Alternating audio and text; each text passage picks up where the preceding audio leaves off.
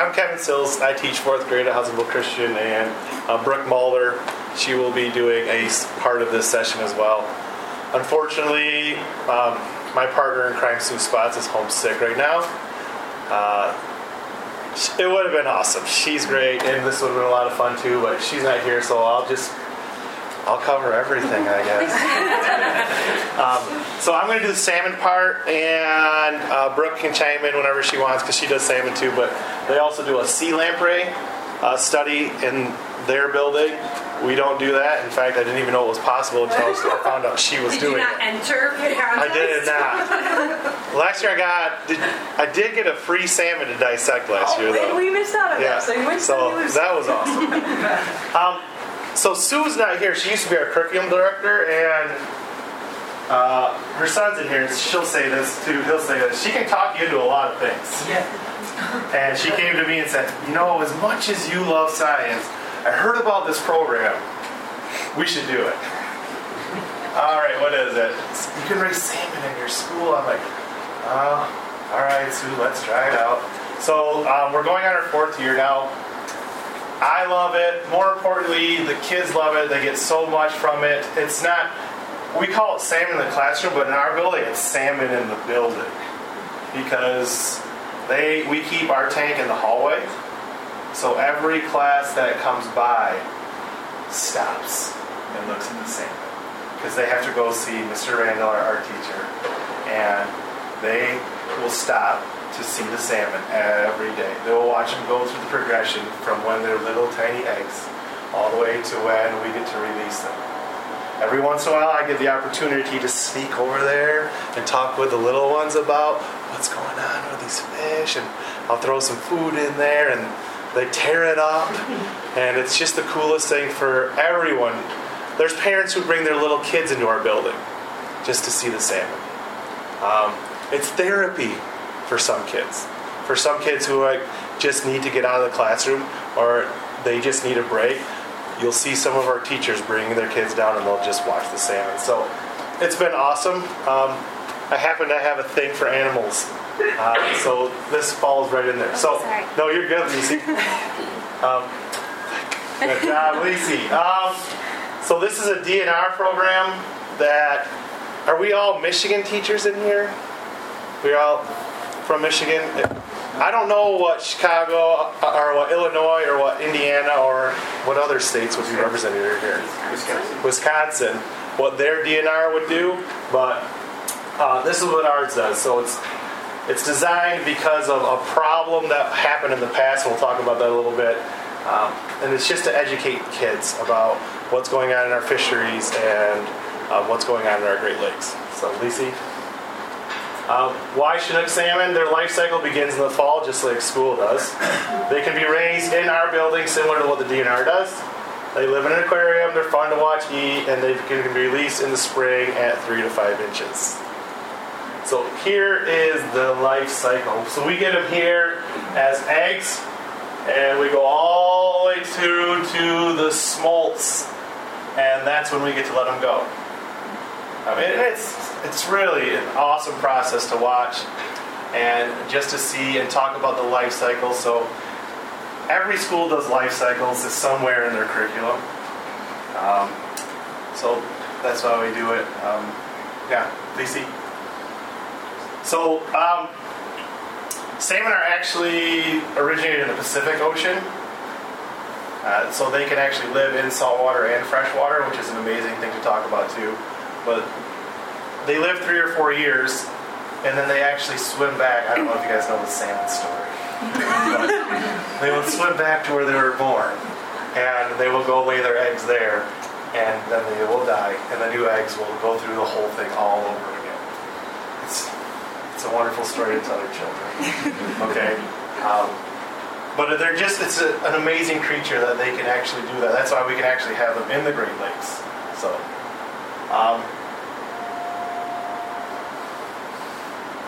did you go too? I did, sorry.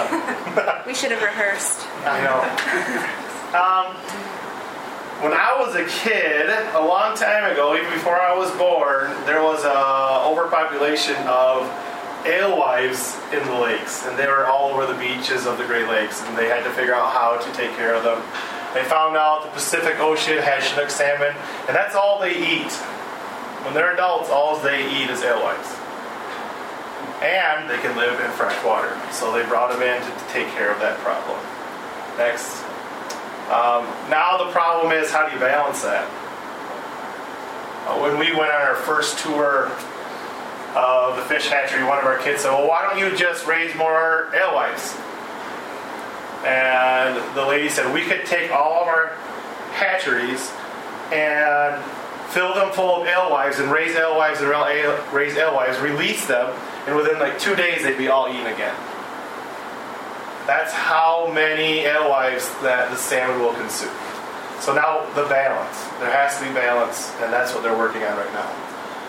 Next. So, ants. Slide down.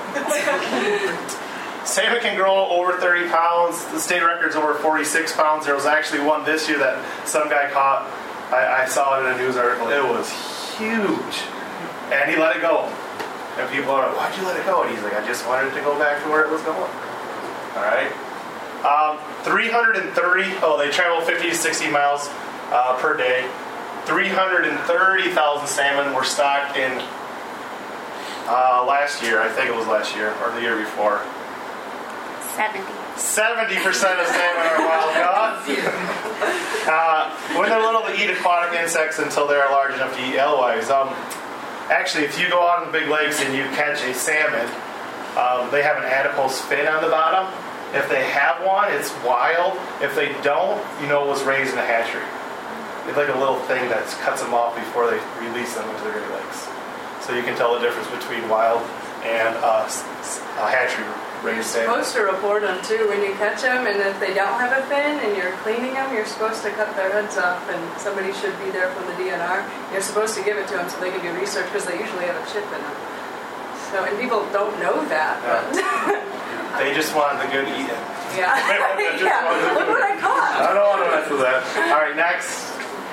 So why do we need hatcheries? $6 billion a year is what they make doing charter fishing and other fishing in the Great Lakes. Without hatcheries, that wouldn't happen, and 40% of the fish that are caught are raised in hatcheries. So, next slide. So how do we use the program? The DNR gives you a nice 3-ring binder with all kinds of ideas and stuff that you can use. You don't need to recreate. You can adapt it to what you're teaching in your classroom so that you can teach about salmon. What did we do last year? We did the Fish of the Great Lakes project, which, if you were here earlier enough, that slideshow was showing some of those fish. Mr. Randall, salmon artwork, yeah. And we did a salmon dissection last year, a trip to the hatchery, and then,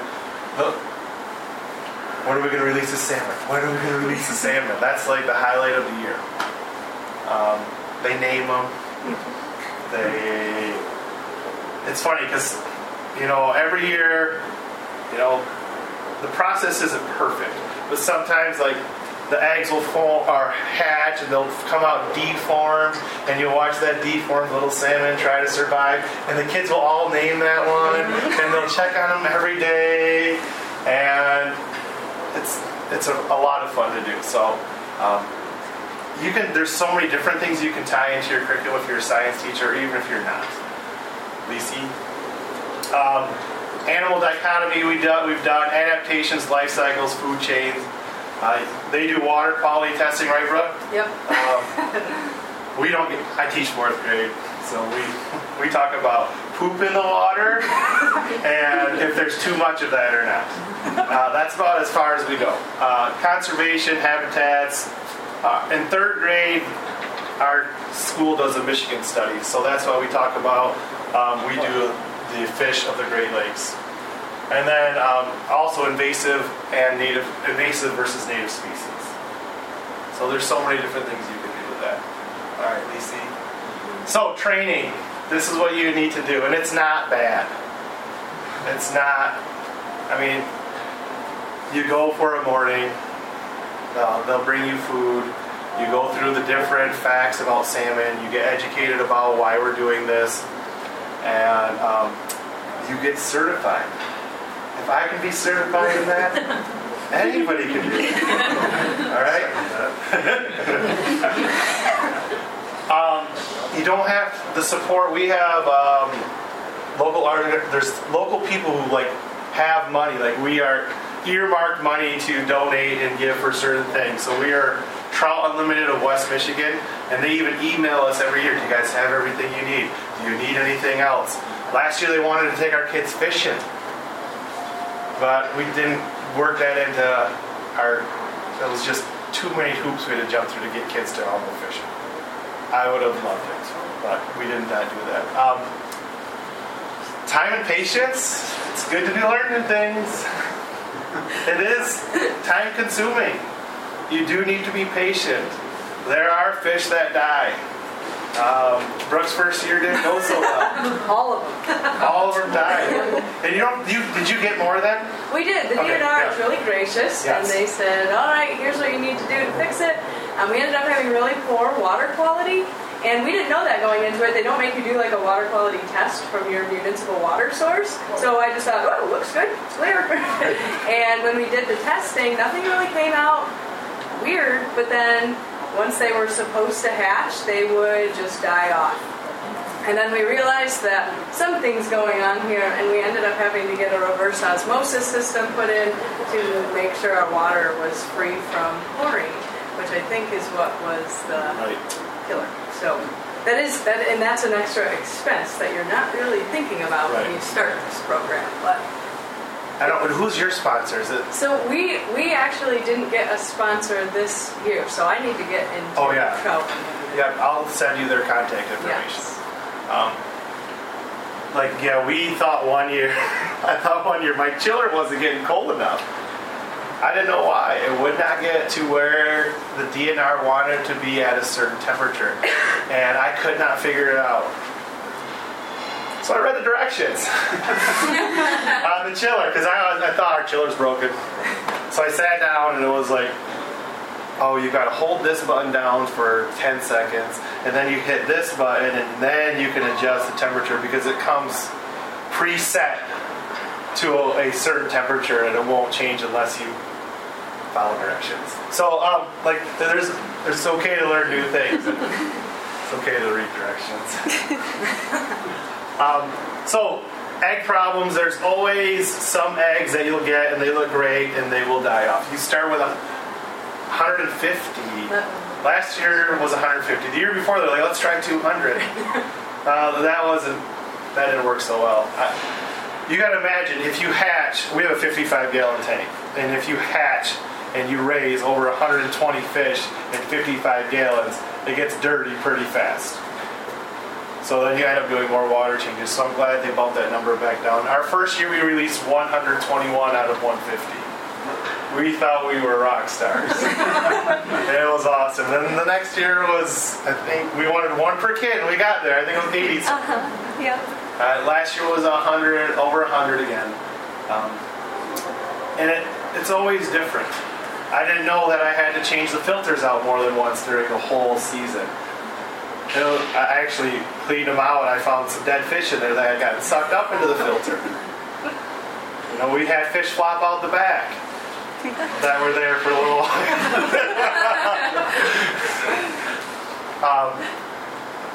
So there's some problems. Temperature issues, water quality, school breaks. For a guy who loves to go away on spring break, and to find someone to make sure they can feed him, because that's kind of a major time of their growth when they're growing a lot. So, you beg people who are staying around. One of our secretaries was staying over spring break. And she was going to stop by every day anyway, so I taught her how to feed the fish. And I have multiple animals, so there's a lot of hurdles I have to go through whenever I want to go away. Equipment issues and time. I think, honestly, for the hardest part for me is when we start getting into doing the water changes. When they're eggs, it's easy. They just sit in there. Once they start eating and pooping, then you got to change the water out. The bigger they get, the more they eat, the more they poop. there is ways around it. There's better ways to do water changes than what I do. I just empty buckets and put more buckets in. But you can get a Python hose, which you can attach to a faucet. And it'll suck your water out, and you flip a switch, and it'll put water back in again. I just haven't found a hose. Our building's really old, and all of the faucets don't adapt to what I have yet. So once I get that down, it'll be a lot easier. So, Lacey, how am I doing? All right. Doing great. So these are hatchery pictures. This is the Wolf Lake hatchery. These are some of the cousins of some of the ones we raise, our kids. I would highly suggest touring the hatchery, and they would highly suggest you come see it. It's a super cool place because they don't just do salmon. We've seen there's sturgeon there. Yep. We've seen the walleye eggs, steelhead eggs, and then the pond where you get to go feed the fish is always a highlight. All right, next, Lacey. So what do our students do? We learn about salmon and Michigan fish. They help with the care. I teach the kids how to do the water testing. Volunteer only. I don't force kids to do water testing because they do it during the recess. So it's volunteer. You want to come in and test the water? Yeah. They come in and we teach them how to shake it, let it sit, test for pH, and for nitrogen and nitrates and all of that stuff. And then we rotate. The next group of kids teaches another group of kids. And then we feed. I love feeding the salmon. I really do, because they attack that food. It is so much fun. I mean, you can physically get wet when you feed salmon. They're all over the place like that. And we release them when they're smolts. All right. See how happy those kids are? You guys want happy kids like that, don't you? Is that? Oh, sorry. Oh, yeah. You go to the next one. Okay. What river was that at for you? So that's Rush Creek. It's a tributary to the Grand River, which leads to Lake Michigan. It happens to be in my backyard area, so that was kind of nice. Do they specify where you release them? You can send them an email, say this is where we're planning on releasing our fish, and they will say if it's acceptable or not. Basically anything that kind of leads out to Lake Michigan. Survival rate in the wild is pretty low. I think it's like 3 to 4 out of all 150 fish that you have, which is why salmon release, that's why they lay so many eggs, because survival rate's not very high. And it's okay for the kids to know that too. I think last year or 2 years ago was the first time we actually showed the eggs being fertilized. Oh. Like the way God planned it. I think at the hatchery they'll show how they milk them into a bucket and they fertilize them artificially like that. But we watched them in the wild and how they did it. They're like,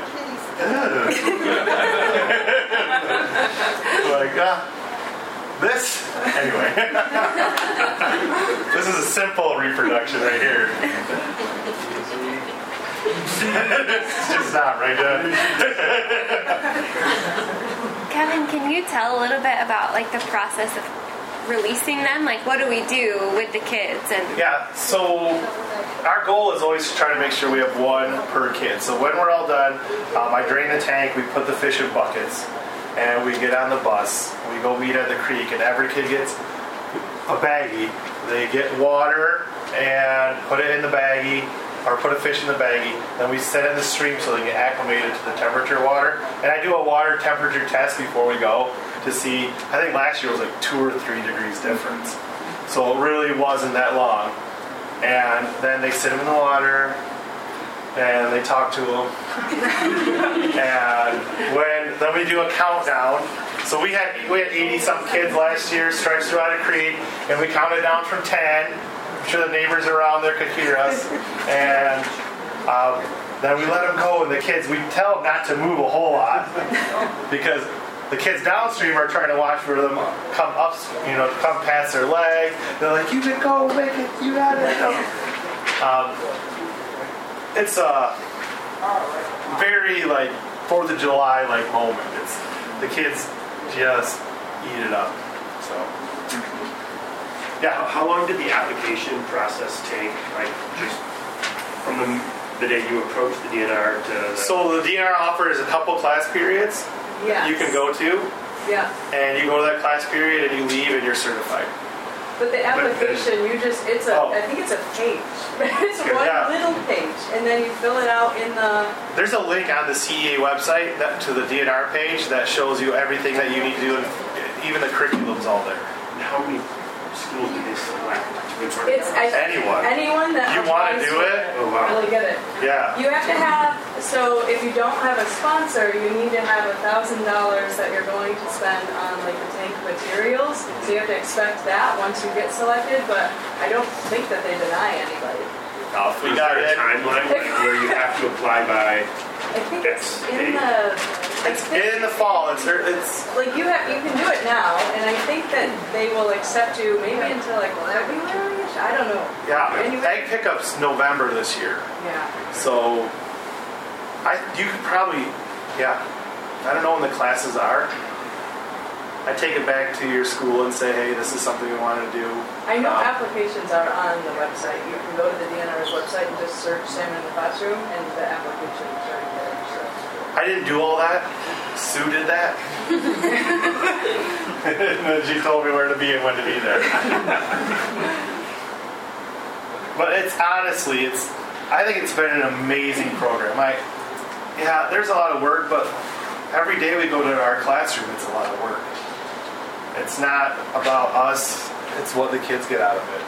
And the science that they get out of this, because they start asking those questions you want kids to ask,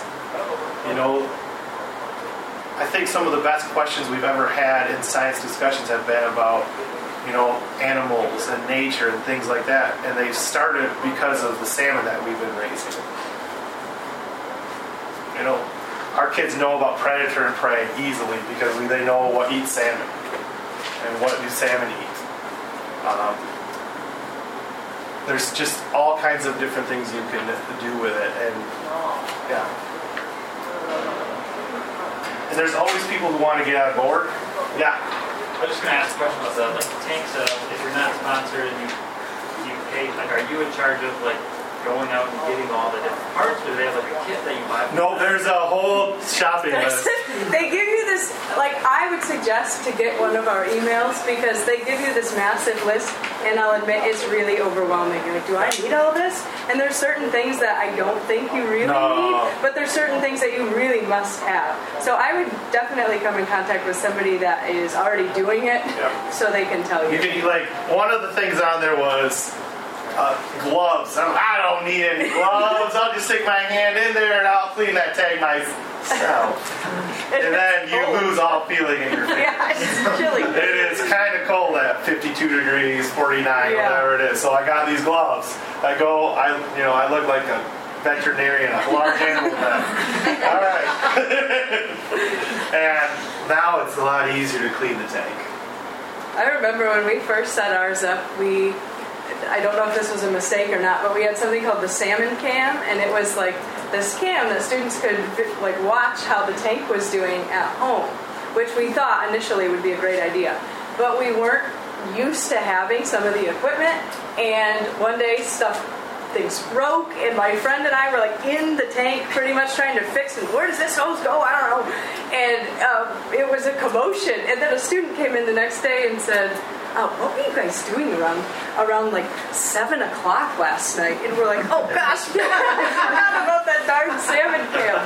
We have a salmon cam too, but only I have access to it. That's probably a good idea. For $30 you can get a camera with an app.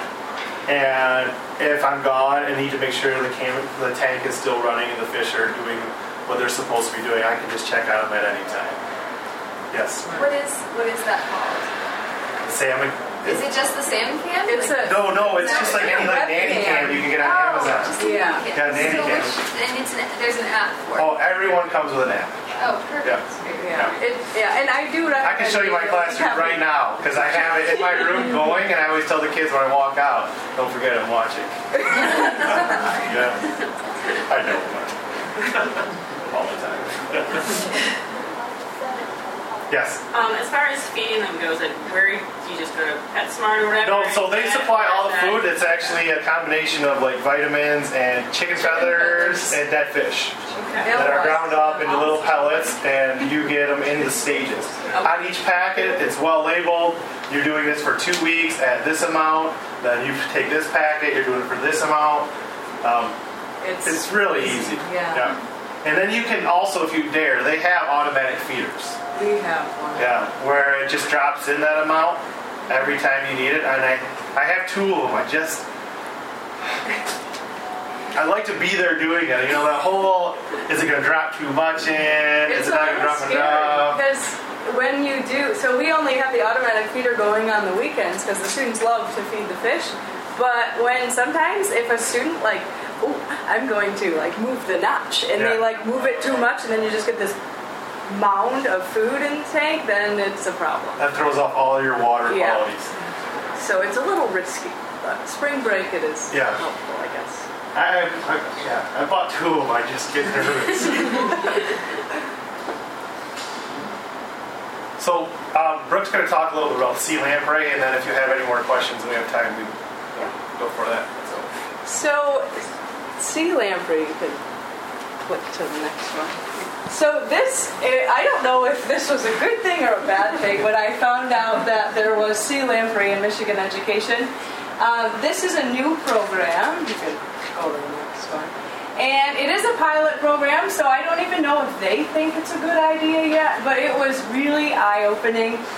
It's just an extension to Salmon in the Classroom, so really, you can't just do the sea lamprey without doing the salmon. You have to have the salmon first, and then they realize, there's all these teachers with these empty tanks. Why don't we use them after they've been released? So at the end of the salmon release, you have this empty tank. You can apply, and you're selected by a lottery system, even though my friend Carla here will tell you that we were selected because nobody else wanted anything to do with it. But then you get 2 sea lamprey in your tank for about 2 to 3 weeks until the end of school. So it is quite the process, and you'll see some pros and cons with that in just a little bit. When you get them, they are dying. And so what was sort of good for us a little bit is we had trouble with keeping the salmon alive, as I told you.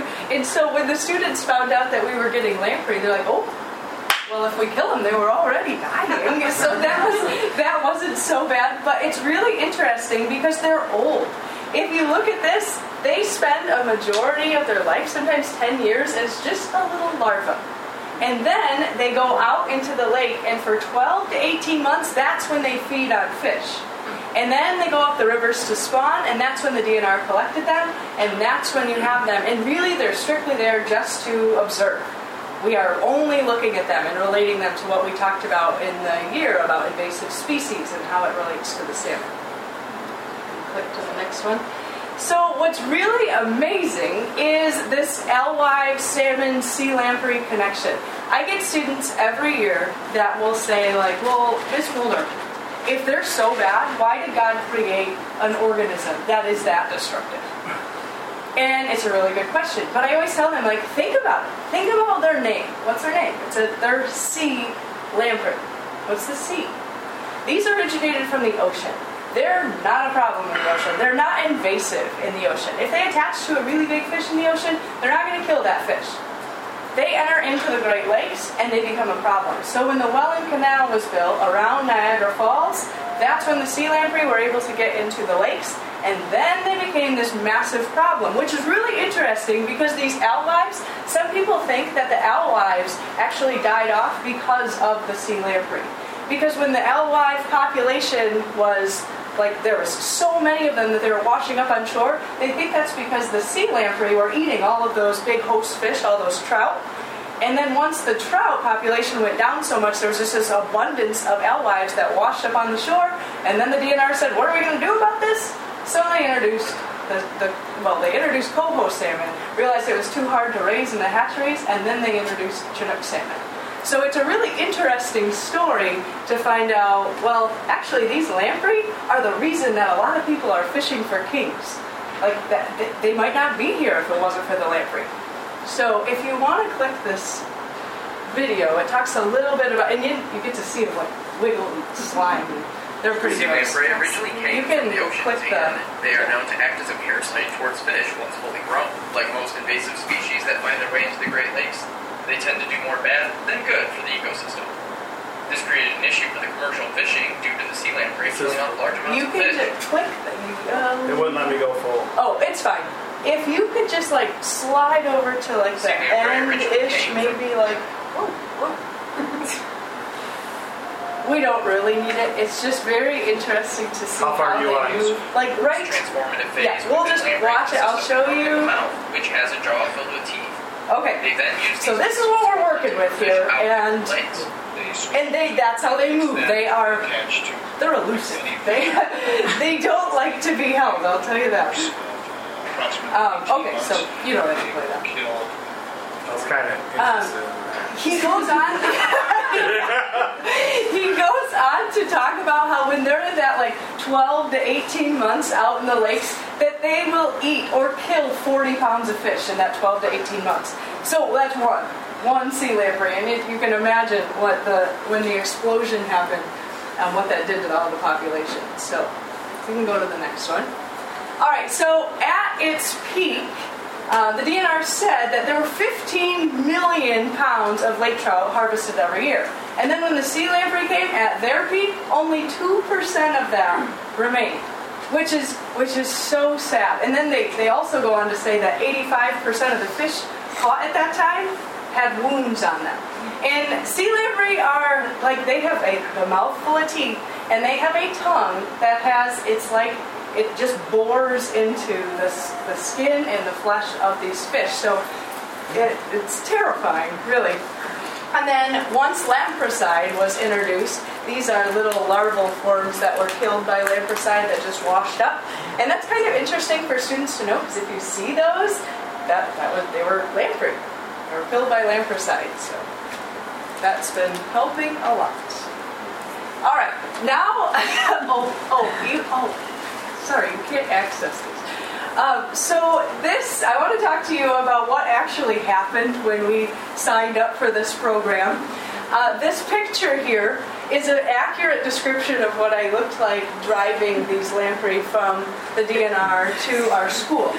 So I was just really worried that the cooler was going to somehow open and I would just be driving with these creatures everywhere. But we made it, praise God, and it was fine until I got to school. And I wheeled my cooler in, and it was quite late, and I remember nobody's here, so I guess I'll just have to do this. And I opened the cooler, and there they are, slashing around in the bottom of this cooler with, ice over them, and I just stared at them, and I thought, I guess this might be the end of this experience. I don't think I'm going to be able to get them into the tank. And after a while, I mustered up the courage and was able to grab them and put them in the tank. And the DNR does require you need to have gardening gloves, soft gloves, because they are so slippery. They are just full of slime. And if you grab one and you're kind of timid about it, like I was, they just, and then they're gone. So I was able to get both of them in the tank, and then this video that you can't see because you don't have access to it showed you how big they were and what they looked like in the tank, and they were about this big. All right, when you go to the hatchery, and this is what you can do with your students. I don't have any pictures of this happening in my room, probably because I was having a minor heart attack when we were doing this. But the DNR will give you a sea lamprey demonstration. Wolf Lake Fish Hatchery, for anybody that's next to Kalamazoo area, they give you this field trip for free, which is amazing. And they will take the sea lamprey out of their tank, and they will go around, attach it to a plastic or a glass plate so that the students can see it and they can feel it. They obviously say that you cannot have the students attach the lamprey to their hand. The students always ask, well, would it hurt me? And we are not cold-blooded, so no, it's not going to bore into you. But yeah, it probably wouldn't feel very good, so you're not allowed to do that. So if you go to the next one, this is so the students can see that mouth. They can see all the rows of teeth. And a weird thing, since they are old, their teeth tend to fall out. So when you have them in your tank and you're like, what is that? Is that a rock? What is that thing? It could be a tooth. They do lose their teeth in their old age. All right. And free field trip, you said? it is free. Yeah, if you just, her name's Shayna Ramsey. Shayna Ramsey. And just go to Wolf Lake Hatchery website. yeah. Wolf Lake Hatchery. And they were so great with Triple E being a thing, and we were supposed to go do like a macroinvertebrate study. But we'll just bring the macroinvertebrates inside, and then you can look at them. And they had this whole thing set out, and it was awesome. So I would definitely recommend that. And this is a great image of how students feel about this. Some are totally freaked out, and others are like, oh yeah, this is awesome. All right, go to the next one. Okay, my favorite, and actually this is perfect timing because this guy right here, Dan, what a great photo! But I think Brayden here has the perfect representation. Brayden's the one behind the student that's like, oh gosh, I don't know about this. But the students really do love it. There's very minor tank adjustments that have to be made. You don't have to worry about them as much as you have to worry about the salmon, which sounds kind of bad, but you do end up having to kill them at the end. So if they die on their own with natural causes, I'm okay with that. Okay, so, and I'll get to that part in just a little bit. They are super slimy. Everything that they touch turns into just this slime layer, so be ready for that. And I have this third thing here, the Great Escape. It kind of speaks for itself, but the DNR warns you about this. They say if you have an opening more than a size of a quarter at the top of your tank, and it is not like protected with cardboard or tape, they're going to get out. So I thought, okay, well, I taped it all down. It was fine until I went to go get them out so the students could see them. I did it first hour, got the one lamprey out, and it was fine. Went around the room, all was well, threw it back in, it was fine. So then they breathe really, really heavy. Like you can see their gills really working, and I thought, well, I better go get the other lamprey so that we can do it for the next class. So I went to get the other lamprey, and it must have known that it was inside to be shown to everybody because I opened the tank, and it was like a half of a second. It shot around and zipped right out of the tank onto the counter and then proceeded to weasel its way back behind the tank. And mind you, there's like 25 students that are yelling at the top of their lungs when the lamprey got out. And I couldn't really get the lamprey because it was wedged behind the tank, so you had to pull it out, and it flopped over here and landed on the floor. I don't think the students will ever forget it. And I don't think I will either. But you do have to take precautions because I have a friend that did this. There was another crazy person that got selected for this up north, and he said that one of his lamprey died because it got out during the night. And it died on the floor. So that's really peaceful compared to how they die. Oh yes, and then speaking of how they die, the euthanization process, the DNR requires that you do kill them before the end of the school year, and they give you this like list of ways that you can humanely do this. And we chose the shovelbach method, which is all of the out of all of them, believe it or not, that one was the least. Can you send me the link? I don't know what happened. SeaLamprey.org. I think it's on there. The first thing you notice when she received the lamprey until she gets the package, she's like, do I have to do that? I know. I was reading through the packet and I got to that page and I was like, oh this is going to be terrible. But it wasn't that bad. I had a coworker come help me, and it was after school, and no, the students were not around. They did ask if they could be around. No. And they just pop them, and then they're dead. And the DNR give you this really great dissection piece in the pamphlet that shows you how to dissect a lamprey. And I was all for that. I thought, well, we got these dead lamprey. This is going to be great. We get to do a dissection for free. And I didn't think about the fact that most dissections are done with preserved specimen. And it was warm. And it was really bloody.